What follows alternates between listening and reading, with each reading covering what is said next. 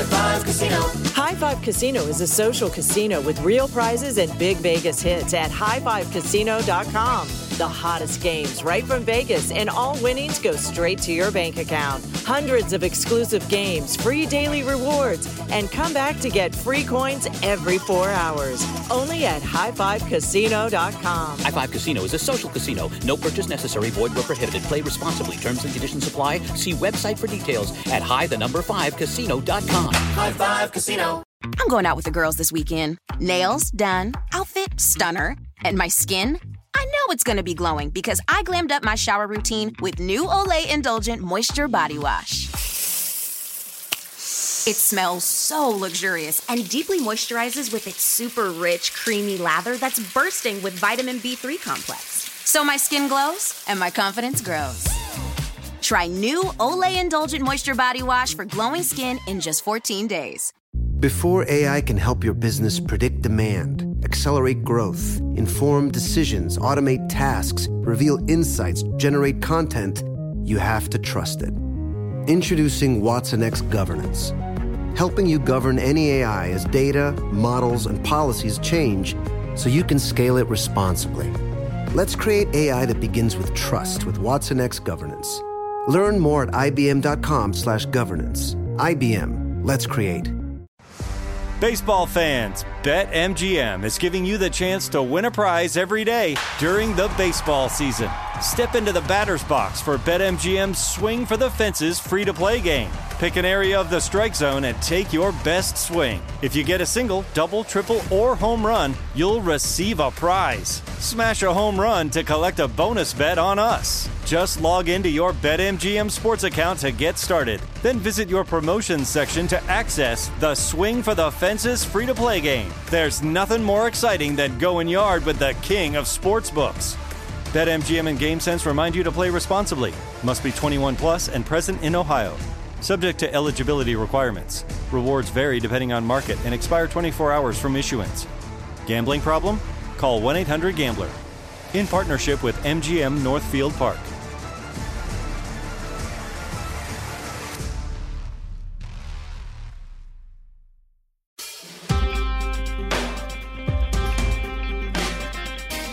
I guess I'm starting this one. Hi, welcome to It Could Happen Here. It's a show. If you're listening to this episode, you probably listened to the last one. So I hope so. You know what it's about. Yeah, please do. Don't start with... I mean, I guess you could start with this one because this one is sort of wildly different from the last one. But this one we're rewriting it so they all survive.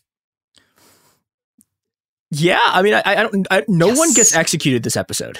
Yes. That is a win. That's a and win. the Cosmists come, the Russian Cosmists come, and they resurrect at least Kaneko Fumiko.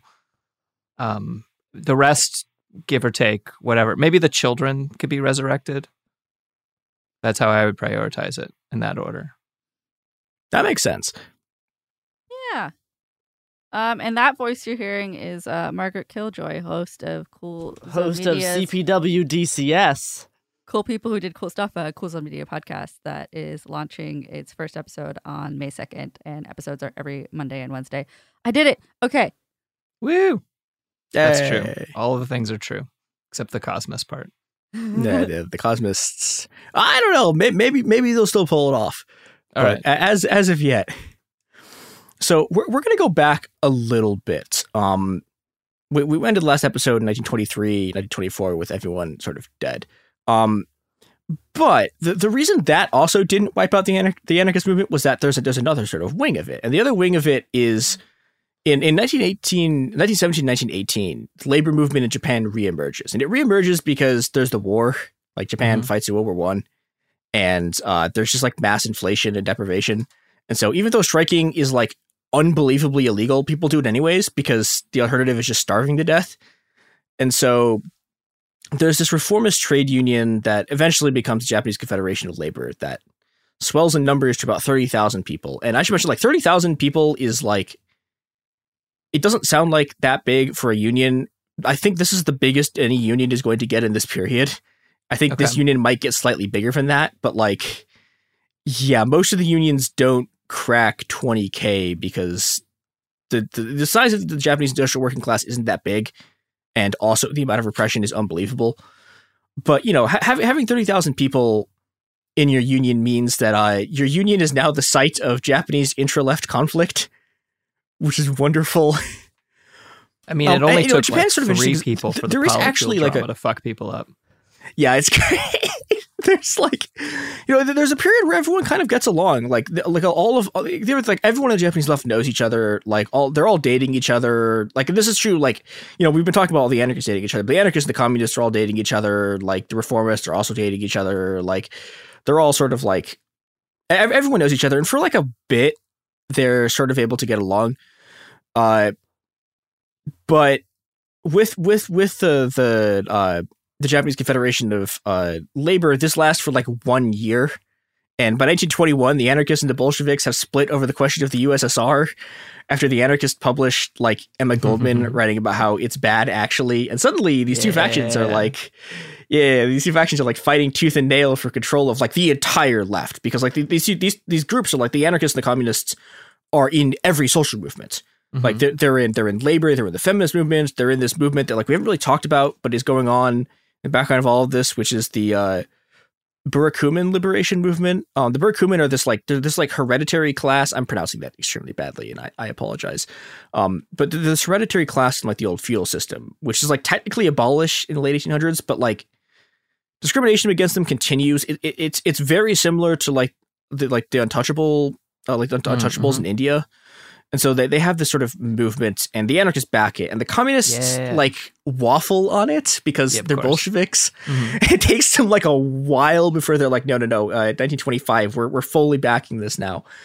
And so that gets wrapped up in this giant battle for the control of the left, and the battle for the control of the left leads to like one of history's most common alliances, which is Bolsheviks allying with reformists who like also favor like centralized control to fight the anarchists who don't want centralized control. Yeah. It's like there are no new things. Yep. And in the labor movement, this plays out in this battle over like where power is supposed to be in a union confederation.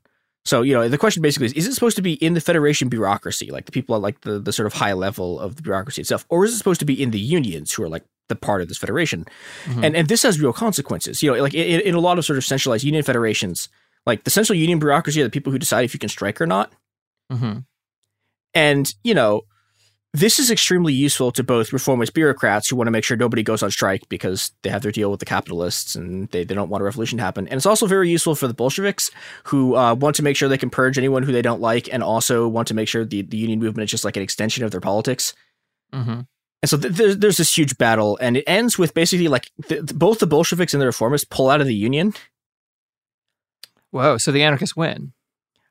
Sort of. Well, it's a Pyrrhic victory. There's like nothing left. Yeah. Well, it's not there's nothing left. So like 20,000 members go with the reformists, like 12,000 go with the Bolsheviks, and about 8,000 go with the anarchists. Oh.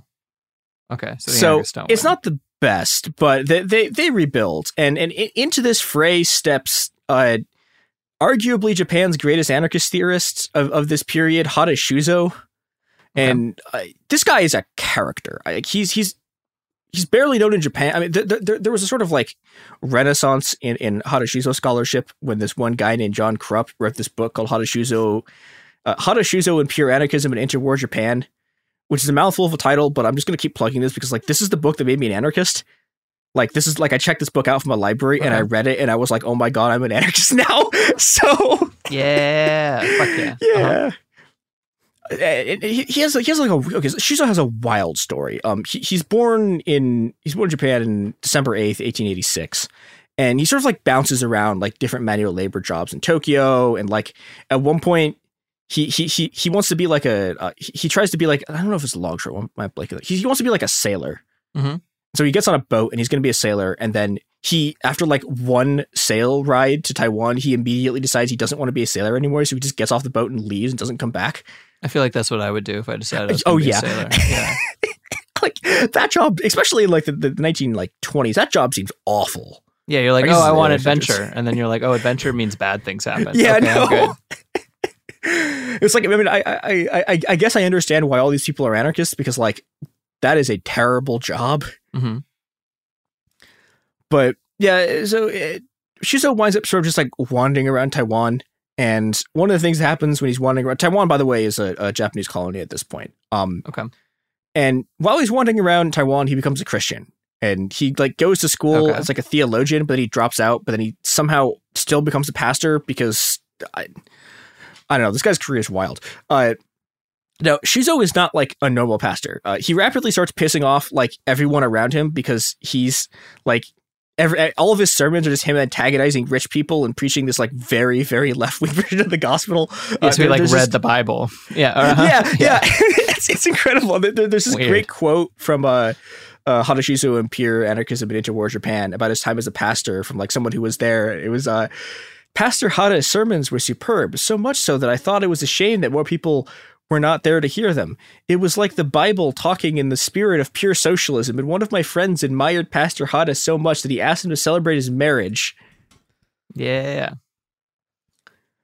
And this like this so does not make priest is going around. Yeah. See, well, it's funny because he starts like as a Christian, right? But like he just like progressively keeps getting more and more left wing and keeps realizing that like, okay, so there's the kingdom of God in heaven, right? But like, what if we did that here? And like as he's getting like as he's pissing off more of the church, and as like their infighting gets bigger, he's becoming just more and more of an anarchist. And by the end, he just like gets booted out by his church, and he's just like, okay, I'm an anarchist propagandist now. And so in 1924, he just like leaves, and he's like, well, I'm an anarchist now. Okay. And Shuzo becomes what's known as a pure anarchist, and this is something that is like entirely unique to Japan. That like this doesn't exist anywhere else. And this is different than like basically every other anarchist theorist and movement in Japan until this point has been like something you can find parallels with in other anarchist movements around the globe. Like there are nihilists in lots of countries. There's egoists everywhere. Like there's syndicalists literally in every country that's ever existed. And they mostly sort of believe the same things. And you get some like Osugi Sakai's like combination of egoism and syndicalism is like, it's cool, but like I like that idea, but yeah, it's a good idea, but it's also not like it's like he's not the first person to ever do this, right? And like the Japanese syndicalist movement is built in the mold of like the French syndicalists and the CGT, which is this big union. Actually, they're still around today. So in like the very early 1900s, they were sort of an anarcho-syndicalist union. In like 1906, they have this famous charter that's like anarchist, but then they go reformist and they vote for World War I. And now they're famous for there's been like 12 things that probably could have been a revolution in France if the CGT had ever a single time went to the barricades, and they never do. Like just never, ever. That's like their whole thing. Like they sat out May 68. Like that's impressive. This is originally an anarchist union. Yeah, and they sat out May 68. It's like it's incredible. But in like 1906, right? The Japanese looking at like syndicalists looking at this and like, oh my god, this union has like millions of people in it. Like it's enormous. It's a syndicalist union. Yeah, which is cool at the time.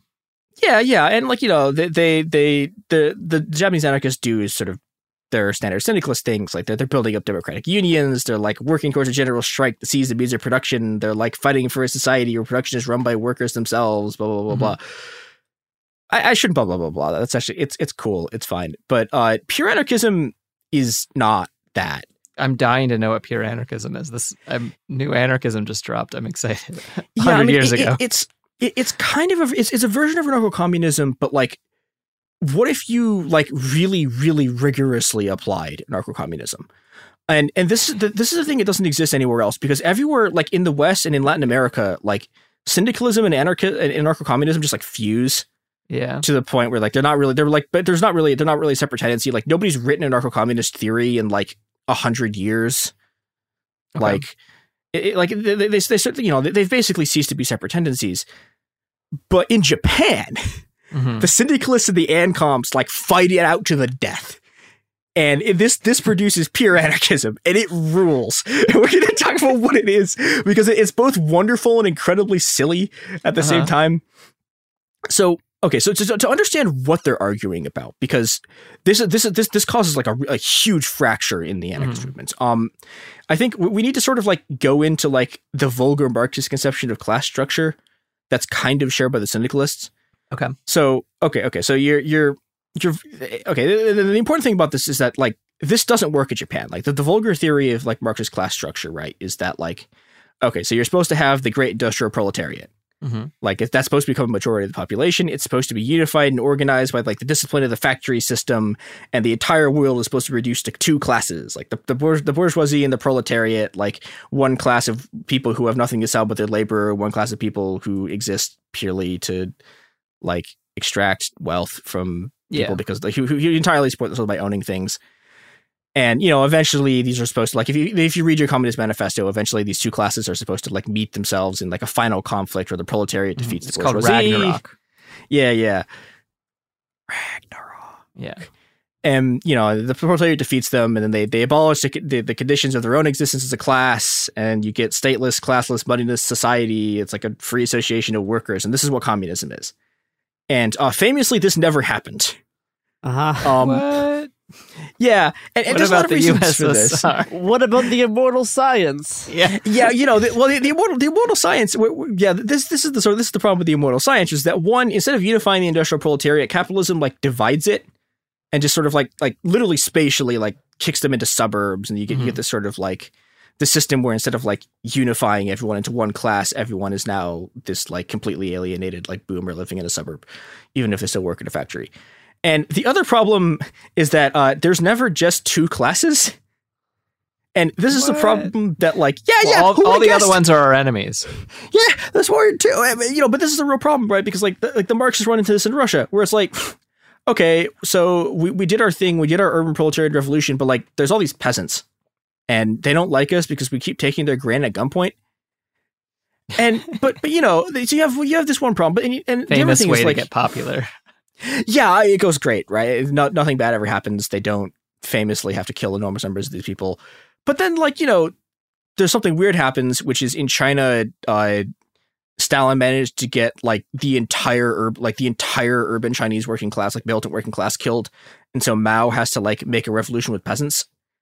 Mm-hmm. And so, peasants become this sort of like, this sort of like this is what the actual revolutionary subject of communism winds up being, like from like China to Colombia, it's these peasants. But like, okay, so your theory of the industrial proletariat is already down the toilet, and this is what Shuzo is reacting to. Like he looks at Japanese society, and there's like 5 people who do wage labor.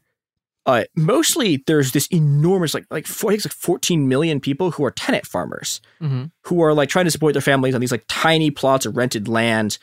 But, and like standard Marxist theory is like, well, okay, these people will inevitably be absorbed into capitalism, right? They'll be driven by competition or whatever into the market. But like they're not. It's not happening. They're just they're sitting there and they're still just really poor and paying their landlords. Well, you just have to be more patient. Yeah. Well, you just got to wait for all of Japan to be like annihilated, to be saved by the second war. coming of Yeah. It's going great. But and there's also like there's all these other like classes too. Like there's these classes of like there's these like petty traders, for example, or like they're like really low level government officials.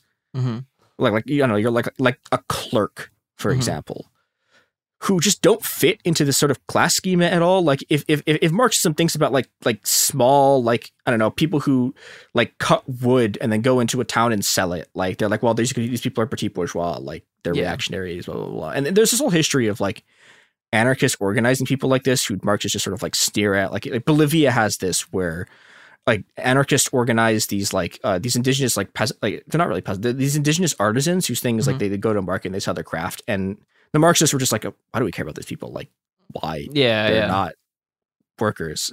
And it always seems like the better, I don't know, whenever I was like presented with the basic analysis of like, okay, we've got the proletariat who have terrible lives in factories, and then you have the lumpen proletariat who refuse that kind of work and are like beggars and thieves and people doing work outside of the traditional system or whatever. And then you have the petty bourgeoisie who are like, own stores or artisans or whatever. And then you have the bourgeoisie over it. And it's just always funny to me because I'm like, well, clearly the only ones that would be worth being would be lumpen proletariat or petty bourgeoisie. Like they're the only ones who get to have any fun. Like, yeah. And, and I think like this is the problem that Shuzo sees. And I'm going to read part of Krupp's book about his solution to this because I think it's really interesting. Given the failure of the available methods of class analysis to capture the subtleties of Japan's social structure, Hara developed the notion of the propertyless masses, as an alternative concept to the proletariat. The propertyless masses was a wide-ranging term which encompassed tenant farmers, small traders, petty officials, artisans, and even wage laborers when they are prepared to forsake their preoccupation with narrowly defending advantages that accompany their urban lifestyle and were ready to throw in their lot with the other oppressed strata. Yeah, it makes sense. That's just the 99%. It's the or it's just the haves and the have-nots. It's like, okay. Well, it's kind of, but okay, Okay. There's a crucial difference here, which is that okay, so the other the really big thing about the pure anarchists is that they don't believe in class struggle. Okay. And the reason why they don't believe in class struggle is that they think that, okay, so they look at the history of the union movement, right? And it's like, okay, so has the union movement ended capitalism? And it's like, no. So well, okay, what does it actually do? And the answer is it gets people slightly more money under capitalism. Which is nice too.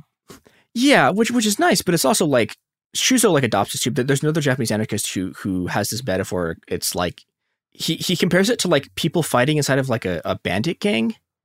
Mm-hmm. Where it's like, okay, so if you have like fight, like the bosses of the bandit gang are obviously exploiting like the lower level people in the bandit gang. Mm-hmm. But if even if the low level people in this bandit gang like take over, they're not actually going to stop being a bandit gang, right? It's just that the distribution of where the bandit gang wealth is going changes. Mm-hmm. And this is a big thing for the pure anarchists, because the pure anarchists are, they're looking at the industrial working class and like, this is tiny and they're all exploiting the countryside. Mm-hmm. And so because of that, like they look at this, they look at the union movement and they look at it at like class struggle, like classical TM, like class struggle. And they're like, well, this doesn't cause a revolution. All this does is just like sort of reorients like who's in power inside of was what the Bolsheviks did, right? Yeah, but it's not just what so they apply this to the Bolsheviks, but like it's also like there's analysis of what a union is that you're like class struggle is just defending your position under capitalism. Okay. But you're also fighting very specifically narrowly for your class, right? So if you're like a factory worker, right, you're fighting for you and the other factory workers. You're not fighting for like, I don't know, like a tenant farmer. You're not even fighting for the guy down the street who bakes bread. It's like these things that are what they call like instruments of class struggle. So like your workers' council, your unions, your Soviets, like they don't actually get rid of class. It's just now another class has power. And it doesn't matter if it's sort of like, and this is what they're arguing, is like, it doesn't matter if it's like democratic. It doesn't matter if it's like, there's no difference in how the actual, eventually the class dynamics will play out. It doesn't matter if it's like, like Stalin making himself dictator, or you have a bunch of democratic like Soviets, because they're both still instruments of class power. They're both sort of just going to reproduce this whole system. Okay. And yeah, and so they have this thing that they counterpose, which is like class struggle is just about like stuff that's happening inside the system, but that's different from revolution, which is like destroying the system entirely. And this is where you get into his stuff about the division of labor, which I think is really interesting, because I think this sphere of pure anarchism got to a bunch of critiques of stuff that people have gotten to now, but they got to it in like 1920. Where, okay, so Shuzo's, like, one of his big things is that, like, the division of labor is inherently exploitative because it destroys sort of rural communal living, and it replaces it with the centralization of expertise and the centralization of power. And he also thinks that, like, science is, like, a capitalist engine that's used to, like, create the division of labor, and then it's used to create, like, mechanization, and it's used to create, like, labor exploitation. Yeah, that sounds like modern, a lot of, like, stuff that I read more modern, yeah. Yeah, except again, this is like they're doing this in like 1927. Yeah, but you know what else is a capitalist engine of exploitation? Products and services. The podcast industrial complex. It's true.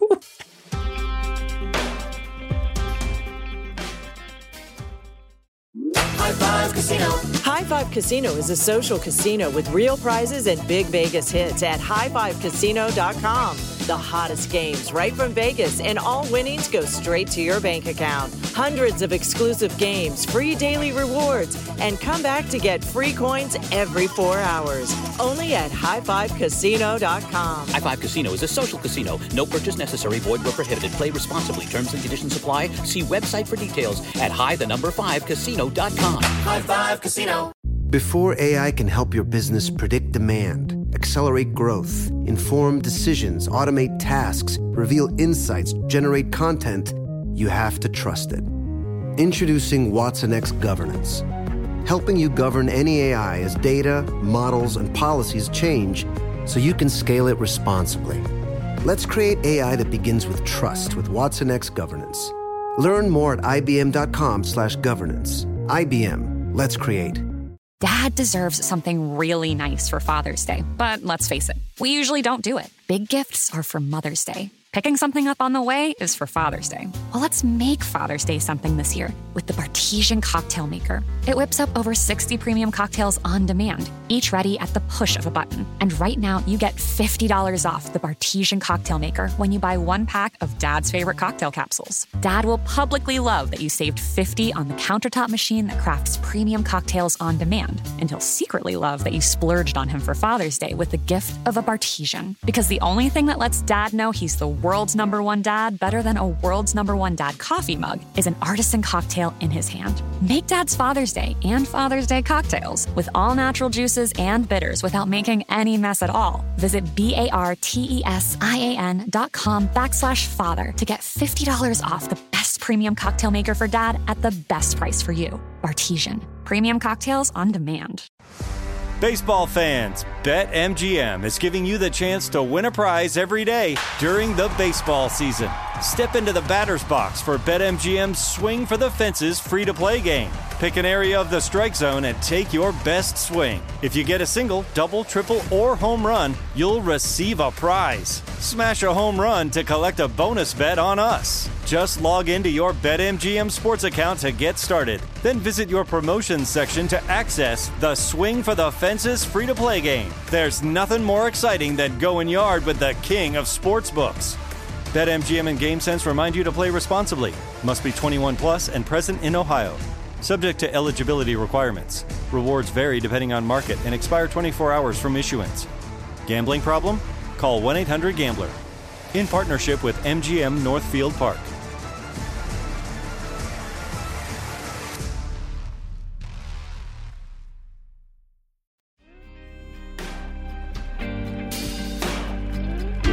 And we're back with more things that are exploitative. And Revolution theoretically not. Well, exploitative. yes, but we have to get through the last exploitative thing, which is the thing I talked a bit about this earlier. But like the pure anarchists argue that like cities inherently are this concentration of wealth and resources and power, and so like farmers and workers need to work together to destroy all forms of power, including cities.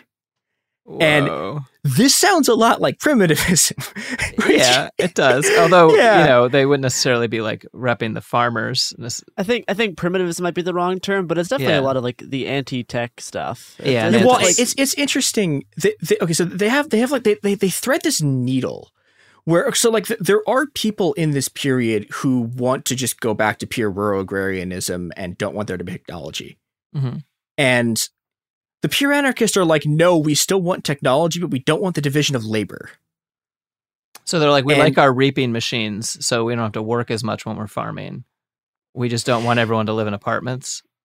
Yeah, I mean, even the reaping machine, I don't know. Like, it's kind of unclear to me how this is exactly supposed to work because, like, we'll get into this. I guess we can just get into this now, which is that, like, okay, so they really don't like the division of labor because they think the division of labor, like, well, okay, they have like, there's like three critiques of it. One is that, like, when you have the division of labor becomes like mechanized and industrialized, and when that happens, labor gets reduced to just like a cog you put in a machine. And they see this as like an inherent like thing that happens with labor specialization is you just end up like being a person who makes one repetitive move in a factory over and over again. Like, you're not free because of this. And they also argue that like specialization means that people only care about like the labor that they do. And so this gives you like an identity that divides workers from one sector. Like, say if you're you're like a coal miner, right? Your daily experience is so utterly different than a baker. And it's not just like your experience, it's like your knowledge is different. The other person is not going to, like, the baker's not going to understand what you're doing. And I keep wanting to argue against this political position that I know, is 100 years old. I keep trying to be like, hard. no, that misunderstands the nature of specialization and all, but then I'm like, all right, I can't go back and convince these people. They're all dead. Yeah. Well, I think I think. Okay, this is. I'm gonna put on my Marx, my like weird leftcom Marx noise and go, it's a critique, not a platform. Okay. Which is not. They actually want it as a platform. But like I think it would have been a great critique and not a very good platform. Yeah, their platform, yeah. I mean I think there's interesting elements of it. Like they have this argument that like, okay, so if you have your like your syndicalist like society, right? Where okay, so you have a bunch of like coal miners, you have a bunch of people who like make pots and pans, but you need to coordinate your labor. Okay. Because you have like specialization, you have branches of labor. And their argument is that, okay, so well, the syndicalist way you do this is you have coordinating committees, right? You like elect a person, you like send them to a coordinating council, and the coordinating council like coordinates stuff. Okay. And Schuzel's like, well, that's just going to turn, Schuzel's like thing is like, that's just going to turn into a state. Like you're just going to create a permanent class. Even if you rotate people, you're creating an administrative body that's going to like rebuild the state again. And yeah, I like, okay, like I'm making this like shrugging gesture that the audience can. I'm like, I got, Yeah, I don't. Okay, so like I don't think he's right about like most of this. Like I think he's sort of wrong about like almost all of it. The thing that stuck with me though when I read this is like his specific critique of syndicalism, which is that it maintains like the structure of the old world. Because if you're a syndicalist and your society is based on unions running their workplaces, then you've maintained the division of labor, but you've also maintained like the basic like geographic, physical, technological, and organizational structure of capitalism.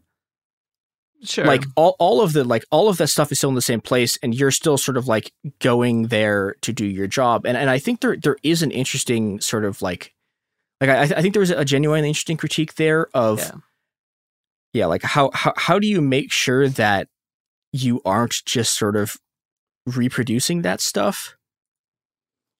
And like I mean I don't know, like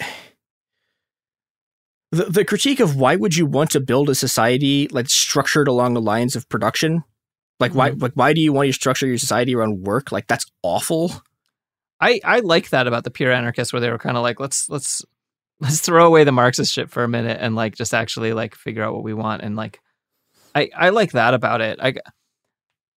But I dislike the idea of like, well, it would be my problem with syndicalism, and most of the syndicalists I met believe in syndicalism as a method and not a end result, right?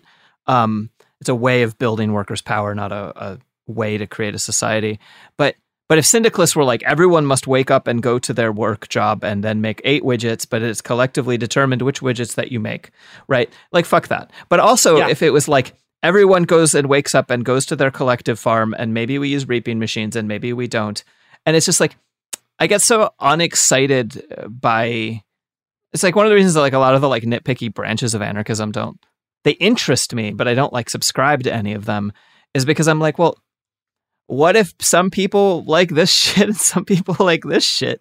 Like, maybe there could be fucking different. Imagine that we could have a plurality of economic models, systems, but whatever. I'm now arguing with dead people who I probably would have gotten along with in real life. This is interesting. Like, well, I don't know, because these guys like they have like the Maoist thing going on, where like they will like attack other leftist groups who like don't like follow their line, and so this is where this whole thing gets wild. Because so one of the other things is like the pure anarchists are like completely convinced that syndicalism is like a sort of like, well, they think it's just like it's not an anarchist thing, it's just like a tendency of the labor movement, and they also think that like it's basically like a bastardized form of Marxism, because they're not like entirely wrong about either of those things, but it's different at different places and times.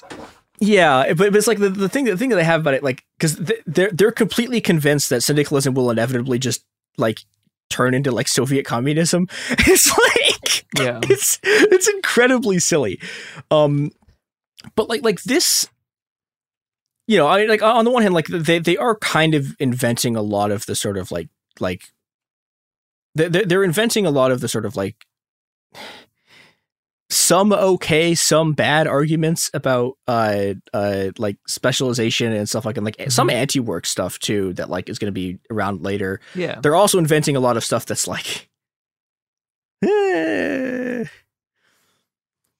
and you know, initially this kind of like new theory doesn't have an enormous effect. In 1926, the Federation of Black Youth, or Kokuran, has its first public meeting, and they have a bunch of cool slogans. Their slogans rule. They have the emancipation of workers must be carried out by the workers themselves. We insist on libertarian federation. Destroy the political movement.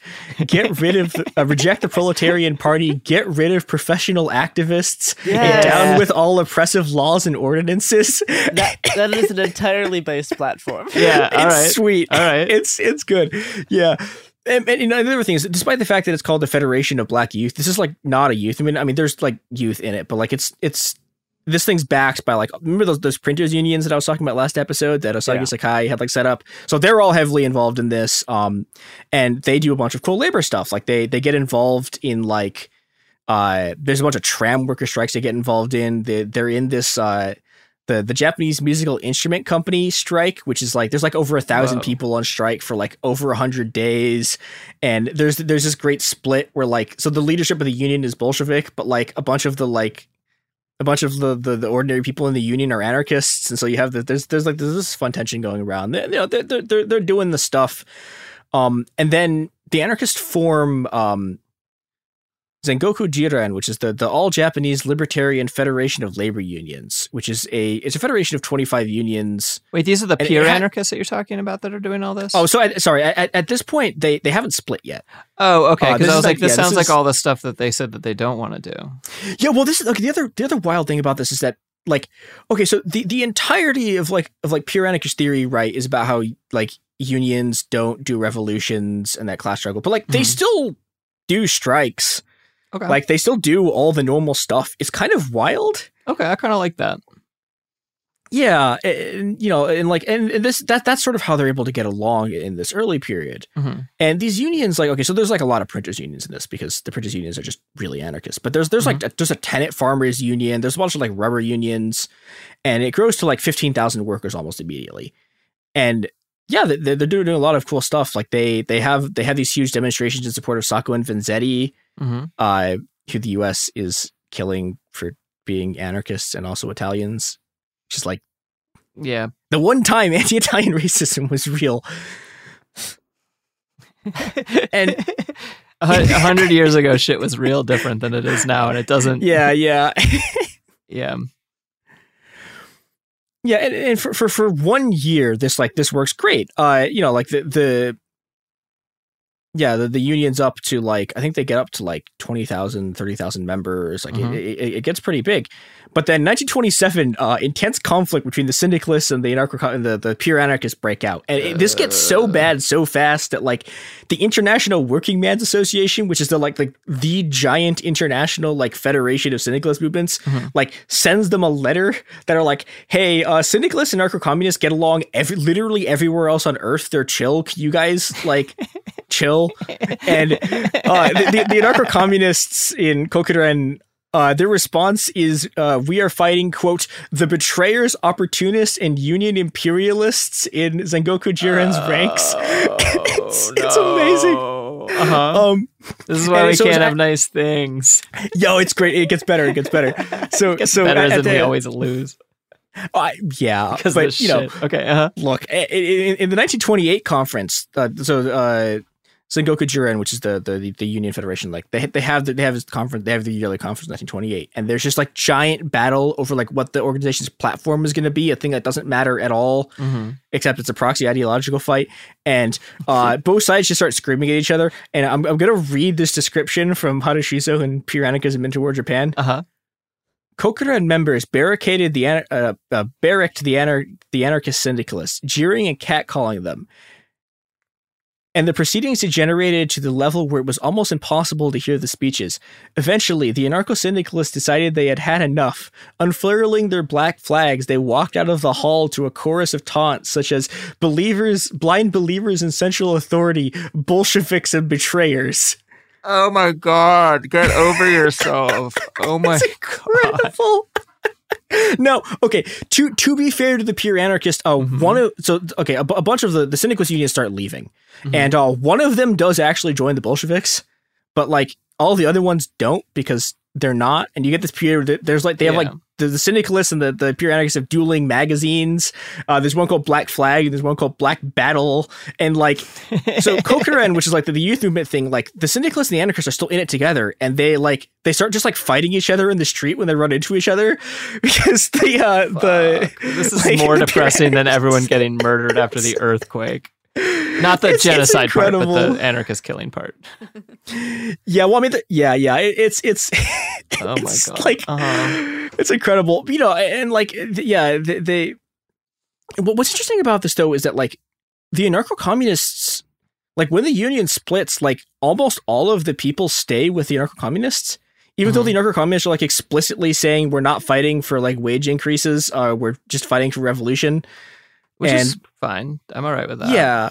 Well, but there's interesting stuff too, where it's like they're also because they have this thing that's like, okay, so the urban workers are like exploiting the their line about it's complicated because it's like they think the urban workers are exploiting the countryside, but they also don't think that the solution to it is to just like turn it the other way around. They think that like the workers and the tenant farmers just work together to like make the oppression go away. That seems which is fair. like a reasonable stance on it. Yeah, but it means that, you know, they're interested in the rural movement in a way that like the other Japanese leftist movements aren't. But unfortunately, you know, okay, there's a big debate as to whether this split like actually like how big a role this split had in the collapse of anarchism, because like by 1931, like the fascists have just straight up taken over Manchuria.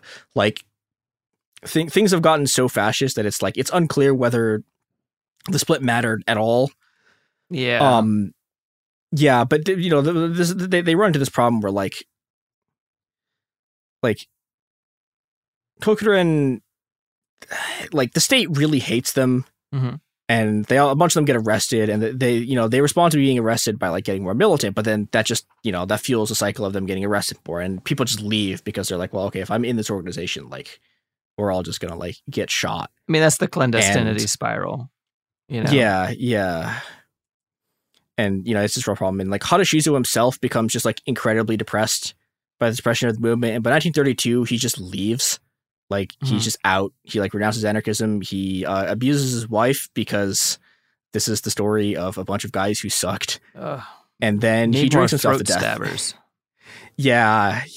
Well, I guess, okay, he did it to him. He drinks himself to death. He got it done on his own. Yeah. And, you know, so he dies and he like kills himself. Well, I don't think he was doing it on purpose, but he just dies from drinking too much in 1934.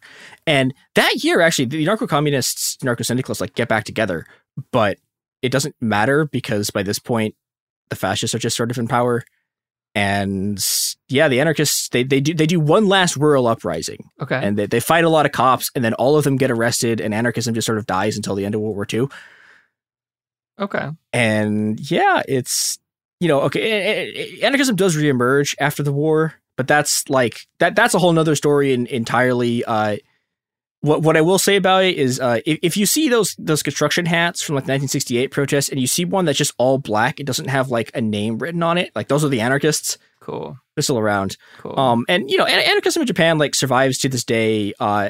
There's a book called The Manual for a Worldwide Manuke Revolt that like one day I swear to God I'm actually going to read, but it is really big in China. Well, okay, I say really big in China. It's very influential in a very small subcultural anarchist scene in China. But I'm talking about them because it heavily influenced like the people who wrote the Lying Flat Manifesto. Were very heavily influenced by this stuff. What's the Lying Flat Manifesto? Oh, okay. So we did an episode about this a while back, but Lying Flat was this thing in China. I guess still going on, but like people were just like, it was kind of the version of anti-work, or a bunch of people like discovered Diogenes and were like, what if I just didn't work? All Like, right. what if I just like lived on like, I worked like one day a month and then lived on like nothing, so I didn't have to work? Or what if I just quit? What if I just like stop doing all of this capitalist stuff? And what if I like stop having to deal with this patriarchy? And what if I just like, you know, it takes That sounds cool. kind of like, they're It's great. good. They lots of fun Diogenes quotes, lots of like the manifesto they released is like very anarchist. And yeah, like that whole thing. And that was like this is a big enough social movement that like Xi Jinping like mentioned it in a speech. Okay. And so yeah, like Japanese anarchism still has like a influence big- to this it day. was like Yeah, a it was a big big problem deal for them. They were like Yeah. kind of concerned about it. Yeah, like the same way a whole bunch of like oligarchs got concerned about the anti-work stuff. You saw like anti-work hit pieces in the past like 6 months. Mhm. It was Yeah. it's like similar things being like, well, this better not catch on more because that could really suck for us.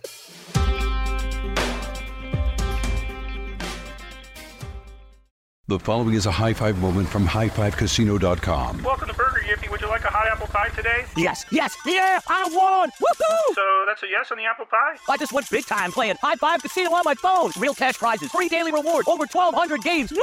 So yes or no on the apple pie? Whoa! Ha! I won again! I'll take that as a yes. Drive around. Have you had your high five moment today? Only at highfivecasino.com. High Five Casino is a social casino. No purchase necessary. Void where prohibited. Play responsibly. Conditions apply. See website for details. High Five Casino.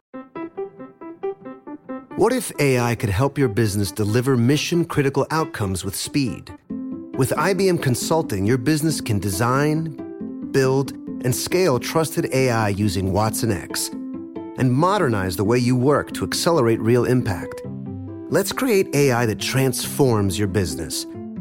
Learn more at ibm.com/consulting. IBM. Let's create.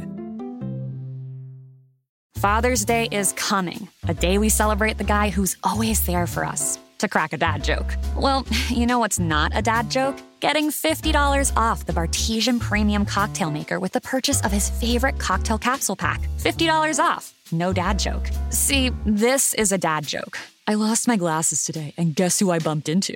Everyone.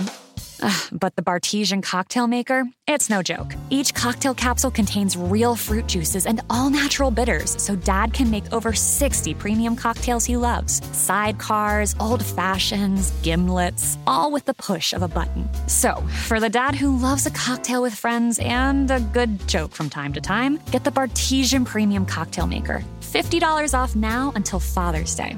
Visit BARTESIAN.com/father to get 50 off the best premium cocktail maker for dad at the best price for you. Bartesian. Premium cocktails on demand. Baseball fans, BetMGM is giving you the chance to win a prize every day during the baseball season. Step into the batter's box for BetMGM's Swing for the Fences free-to-play game.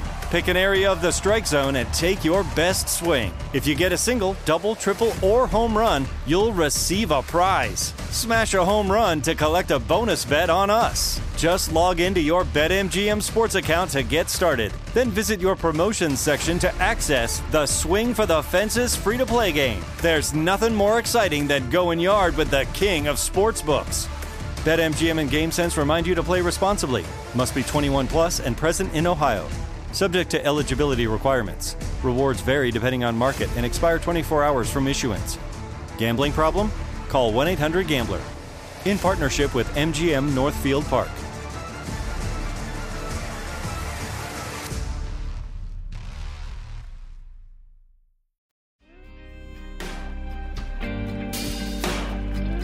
That's as optimistic of a note as you could possibly get out of the story, which is that they're still around and they still influence things that matter. So, yeah. And hopefully they don't fight each other more than the state. Yeah, don't do that. Yes, I guess I will make my controversial sometimes it's okay to stab an abuser into the throat stance, but also don't purge all your syndicalists because on the accusation of Bolshevism. Hot take, don't purge all your syndicalists. Yeah. Yeah, don't systematize violence like that. You know, you're like, this individual guy just did this thing And I'm real upset that he just did it to me. And there's like a throat. I'm not actually making an actual advocacy. I'm talking about how sometimes when that has happened in history, that seemed kind of cool. But yeah, not the systemic kick out all the people who have this minor. I mean, it's really funny to me because I'm like huge anti-infighting. And then people were like, don't you spend all your time fighting tankies on the internet? And I'm like, they want to make a state that's different. Yeah. They believe that everyone should be thrown in jail. That is a different thing. Also, don't you gotta manage the polycule drama. Like, you gotta manage. It's gotta be kept under control. Like, you cannot allow your entire scene to be factionalized over rival polycules. And anarchists control your polycule drama. Quotations, parenthesis, impossible. Oh. See, that's why you just need more. No, maybe it's not true. It's like you need more multi-generational anarchists because I think people in their 40s give less of a shit about a lot of the drama. But then I'm like, maybe that's not true. Maybe people in their 40s would give just as much of a shit about all the drama. Anarchism. Wonderful idea. Yes. Yep. Yeah. That's it's good. And speaking of wonderful ideas, it is time for us to do the plugs.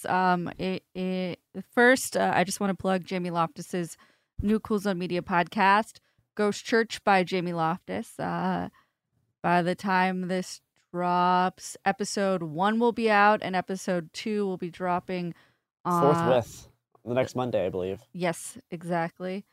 And we also have another podcast on Cool Zone Media with one Margaret Killjoy called Cool People Who Did Cool Stuff. Margaret, you want to tell us about that?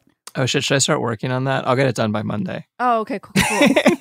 I have a new podcast called Cool People Who Did Cool Stuff, which is about cool people who did cool stuff. And you might like it if you like stories about people who I can't say cool stuff again. I'll have to come up with more synonyms. Really, it's just all a competition to see how many synonyms for cool I can come up with without using the word based, because I feel like I'm too old to use the word based without. Really, this is what you are here for. So I'm much more eloquent on my podcast, which you can catch every Monday and Wednesday, wherever you get your podcasts. Probably wherever you got this podcast is where you can find it. And the trailer is out now, so you can go and you can listen to the trailer where I talk about some anarchist bank robbers who broke out of prison, because why would you be in prison when you could be outside of prison, which is generally the preferable position to be in. With the exception of like every now and then, like people break out of jail by like someone goes to jail on purpose, but they have like hacksaw blades in their shoes and shit. That would be cool too. So more breaking your friends out of jail and less chasing them out of the room, jeering at them is my general rule. I hate to make rules, but if I were to make one, it would be that. And you can hear me talk about those kinds of stories on the podcast. Yay. Well, thank you so much for joining us today. For Chris to talk about the wonderful history of Japanese anarchism and the many deaths that are associated in those poor people. In the like the basic like a mini Korean genocide. Yeah, intense. Well, that does it for us today. You can find us on Twitter and Instagram at HappenYearPod and Cool Zone Media. See you next week. And go listen to podcasts. We have many of them. Wow. It Could Happen Here is a production of Cool Zone Media. For more podcasts from Cool Zone Media, visit our website, coolzonemedia.com, or check us out on the iHeartRadio app, Apple Podcasts, or wherever you listen to podcasts. You can find sources for It Could Happen Here updated monthly at coolzonemedia.com/sources. Thanks for listening. The following is a high five moment from highfivecasino.com. Welcome to Burger Yiffy, would you like a hot apple pie today? Yes, yeah, I won! Woohoo! So that's a yes on the apple pie? I just went big time playing High Five Casino on my phone. Real cash prizes, free daily rewards, over 1,200 games. Yeah! So yes or no on the apple pie? Whoa! I won again! I'll take that as a yes. Drive around. Have you had your high five moment today? Only at highfivecasino.com. High Five Casino is a social casino. No purchase necessary. Void where prohibited. Play responsibly. Conditions apply. See website for details. High Five Casino. What's up, guys? This is Sean Lights Out Merriman, and Saturday, June 15th, Lights Out Extreme Fighting 17 returns to Casino Palma in San Diego. Get your tickets now at lightsoutxf.com, and we'll be live on Lights Out Sports TV, available on all major platforms. Doors open at 5 p.m. Pacific. You don't want to miss this one. It's going to be Lights Out. Lights Out Sports is free sports TV by athletes for fans. For details about the event and tickets, go to lightsoutxf.com. Xfinity has free premium networks for everyone this month, no matter what kind of entertainment you love. Addicted to true crime? Catch killer cases and more spine-tingling shows on A&E Crime Central. Crave adventure? Explore Asian action movies on Hi-Ya. Searching for something extreme? Check out skating, snowboarding, and more on Fuel TV Plus, the global home of action sports. And find crowd-pleasing bops on iHeartRadio's Hit Nation playlist. There's new free shows and movies to love every week. Say free this week in your Xfinity voice remote. I'm going out with the girls this weekend. Nails done, outfit stunner, and my skin? I know it's going to be glowing because I glammed up my shower routine with new Olay Indulgent Moisture Body Wash. It smells so luxurious and deeply moisturizes with its super rich, creamy lather that's bursting with vitamin B3 complex. So my skin glows and my confidence grows. Try new Olay Indulgent Moisture Body Wash for glowing skin in just 14 days.